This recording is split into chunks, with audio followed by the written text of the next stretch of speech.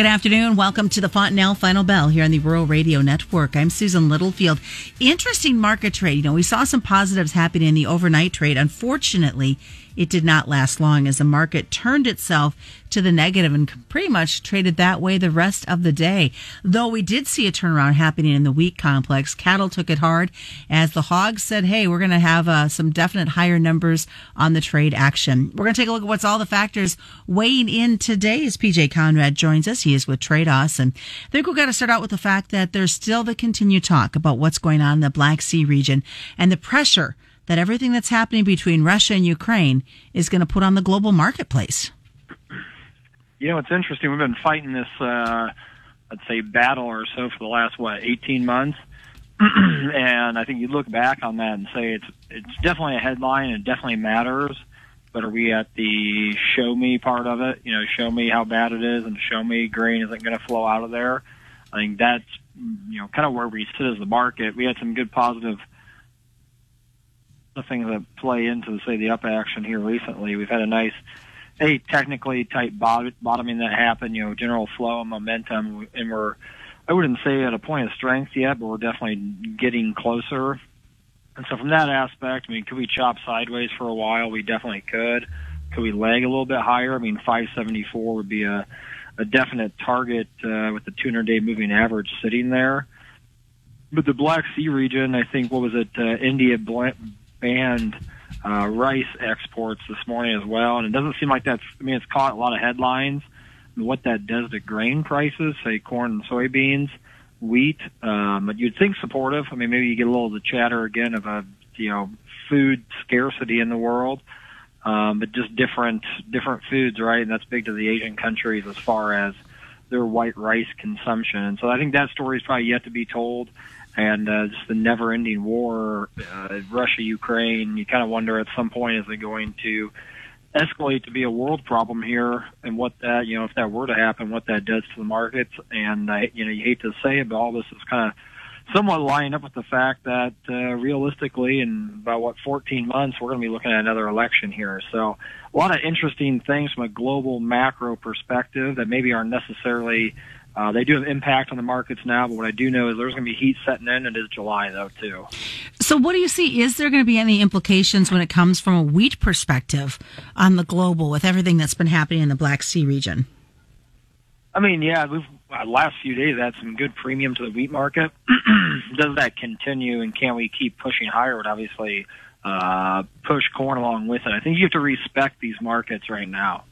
Respect them to the tune of your profitability, but also respect them to the tune that we have the ability to break one way or another pretty hard. We're at some, not all-time highs, but we spent more time, sub $5 corn than we have above, and we've spent more time, sub $8, $7.50 wheat than we have above. But the recent highs, the recency bias, ability to go to, say, $7.50 corn is there, and the ability to go to $10, $12 wheat is there too. So it really comes down to, in my mind, managing your profitabilities and managing where you're at, because to get, say, another push to $7.50 or wheat to $10 is going to take some really big world stuff to happen. It would seem right now where we sit and what we know today with exports kind of lagging, they're penciling in a big crop, and you can make your argument whether those acres are true or whether the yield's going to be there. But the reality is, we're going to have more corn on hand, for the 23-24 crop year than we did in the 22-23, no matter how you kind of slice the pie. There are very segmented parts of the corn market that are in a bad spot and are going to have tough crops, but basis solves those problems, not the futures market. PJ, right behind this whole Black Sea region issue that continues to escalate day by day is the weather. And it didn't take much of a backseat, as we know. A lot of concerns, a lot of things weighing on what we're going to see as we get closer to the month of August. Well, kind of normal July, right? Usually I feel like it's hot like this mid-July, and we're kind of hitting the back half of July. Not that makes it any easier or better, just due to our subsoil moisture conditions. And you look at those maps, and it'll tell you, all the Corn Belt lacks it. And so the question is, how much does it affect yield, and how long does the heat stay, positioned? Is it 1 week and then we kind of fall back? obviously as that heat persists, if you get to the next week in July or the first week in August, and that's still there, and you get the next week down, and if the rains haven't been decent, that definitely is going to throw a wrench, and you're going to speed this crop up, take some yield off. So it's been that kind of story all year. I think you got a volatile market with low demand from a world standpoint, and you don't, which way are we going to turn? How much do we shave off yield in the meantime? And I'll said it before, said it a month ago, but supply-driven rallies are usually shorter blips on the screen versus demand-driven rallies are more robust and long-lasting. So that's why I think no matter what you got to do, rewarding the market around 550 feels a heck of a lot better than what we were staring at 2 weeks ago at 490. Do we have the ability to go to 620? We sure do. We got gaps in the chart.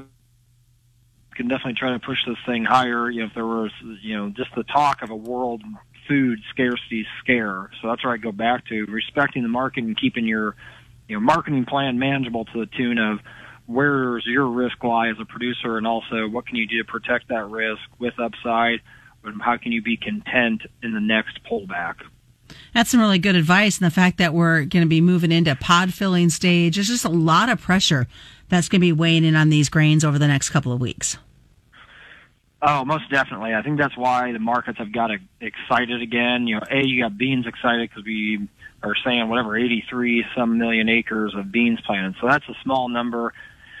Going to cause some issues, especially like you said, pod fill and everything else going on here in the next 15 to 30 days. And so that got the bean market excited up at 14, north of 14. Stick around, folks. More is coming up. It's the Fontanelle Final Bell right here on the Rural Radio Network. Here's an update on what's going on at Fontanelle Hybrids. We're combining with the Channel brand and the other 9 regional brands to create a new enhanced Channel seed brand. And we're excited to announce your local Fontanelle Hybrids dealer will be carrying select Channel products this fall for the 2024 growing season. That's an expanded product portfolio with the same great service. Contact your local Fontanelle dealer for details. Read and follow pesticide label directions, grain marketing, and other stewardship practices. Welcome back to the Fontanelle Final Bell here on the Rural Radio Network. I'm Susan Littlefield. We're continuing our conversation this afternoon with PJ Conradt. PJ, of course, is with Tredas. And let's talk basis. Kind of start with the corn and work our way across the commodities. What are you seeing right now on this basis, and what are some things we should be thinking about? I think old crop, if you still got it, you're kind of in that time of year where it's going to be a home run or it's going to be a bust. I think you've seen a lot of you'll have some spotty stuff pop up as they try to finish their needs going into new crop. But to say you're going to hit any proverbial home runs, I don't see it right now. But as we tick the clock kind of ahead and you start looking at harvest basis and what that could be, there's some good numbers out there that historically are, 10 to 25, 30 cents better than what, I would call historical type basis. I don't know if you that both feed in at it. I just say that because I do think there's enough problem areas that you can see, kind of the cake batter, whatever you want to call it, balloons in a cake pan, move different places. And so you're going to have that pull in certain areas of the Western Corn Belt that are going to need corn that are going to drive your local basis up. And so I think you need to be cognizant of, right now, if you call it a 10 under or 5 under number, historically very good. Maybe you did. But could you see the positive basis again? I do. As we look at, say, post-harvest types, and B, you got to be cognizant of the fact that commercial grain elevators are also dealing with the higher interest rates as well.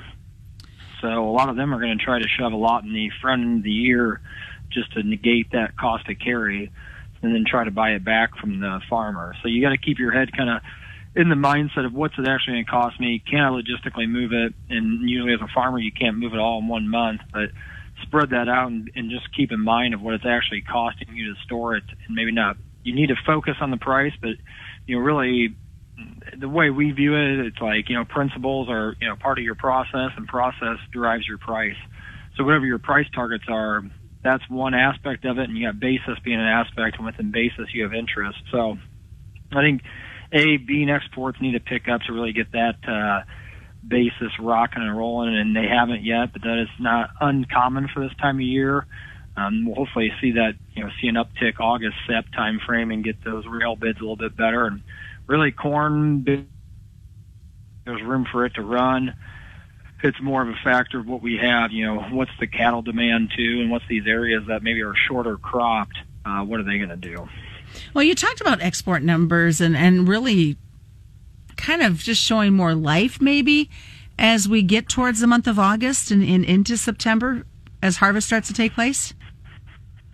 Yeah, I mean, usually you see China kind of come to the table at our harvest and fulfill some of their needs. I think obviously we're dealing with a bigger South American crop than we have, and that's why you've seen our exports be poor. And that's one thing to keep your eye on is how do our bean exports perform over the next 60 to 90 days. Typically when China would step in, kind of between our crop versus, that South American crop, that first one that will come off later, in the winter time. So it'll be a balancing act. I do think from what I've read and understand too, you got to think, are we in a position, I guess, country is going to be more in tune to buying from, say, America, where they know our logistics can handle the demand, versus Brazil, where it's a little bit shakier, maybe of their logistics to handle large volume of exports. So that's something to probably keep an eye on. I do think the world food scare thing is can be a hot topic. I guess in my opinion, usually grain and rice and everything will flow to where the money is. So eventually you get that price to where a country needs it, and they're going to pay whatever it takes to get it to. It just hits different back channels to get there. Actual ban on exports, I mean, that's a whole different deal. Does that leave past India? I mean, I don't know. What's China try to do to replace it? Switching over to the livestock side, we've got lower corn, but we also have lower cattle. That's something we usually don't see a lot going together. No, and it seems like in the last whatever month, if corn was up, you saw feeders down and vice versa. It seems like they're more correlated than they have been in the past. But cattle, a heck of a run. And I think, again, the hard part is trying to replace those feeders that are, those fat that makes any kind of sense in the deferred, and that's pretty hard to do right now. I think it's where you're running into some issues when you talk say a $6 or $5.50 type corn price, and you're buying expensive feeders, and the fat board is really good, but the deferreds aren't maybe showing that profitability. Does that mean fats have to go higher? Not necessarily, but from a feedlot standpoint, it adds a wrinkle to things as you move into this year of do we replace everything or do we wait to see if before we refill our herd. All right. What's the best way for folks to get a hold of you? You can call us at 402-858-7529 or check us out on any social media. Well, thanks so much. PJ Conradt joining us today from Tredas. As we always remind you, commodity futures and options do involve a substantial risk of loss, not suitable to all investors. That is the Fontanelle Final Bell being brought to you by Fontanelle Hybrids and all their local dealers. Pick this up as a podcast at ruralradionetwork.com or wherever you subscribe for your free podcasts. That's the Fontanelle Final Bell right here on the Rural Radio Network.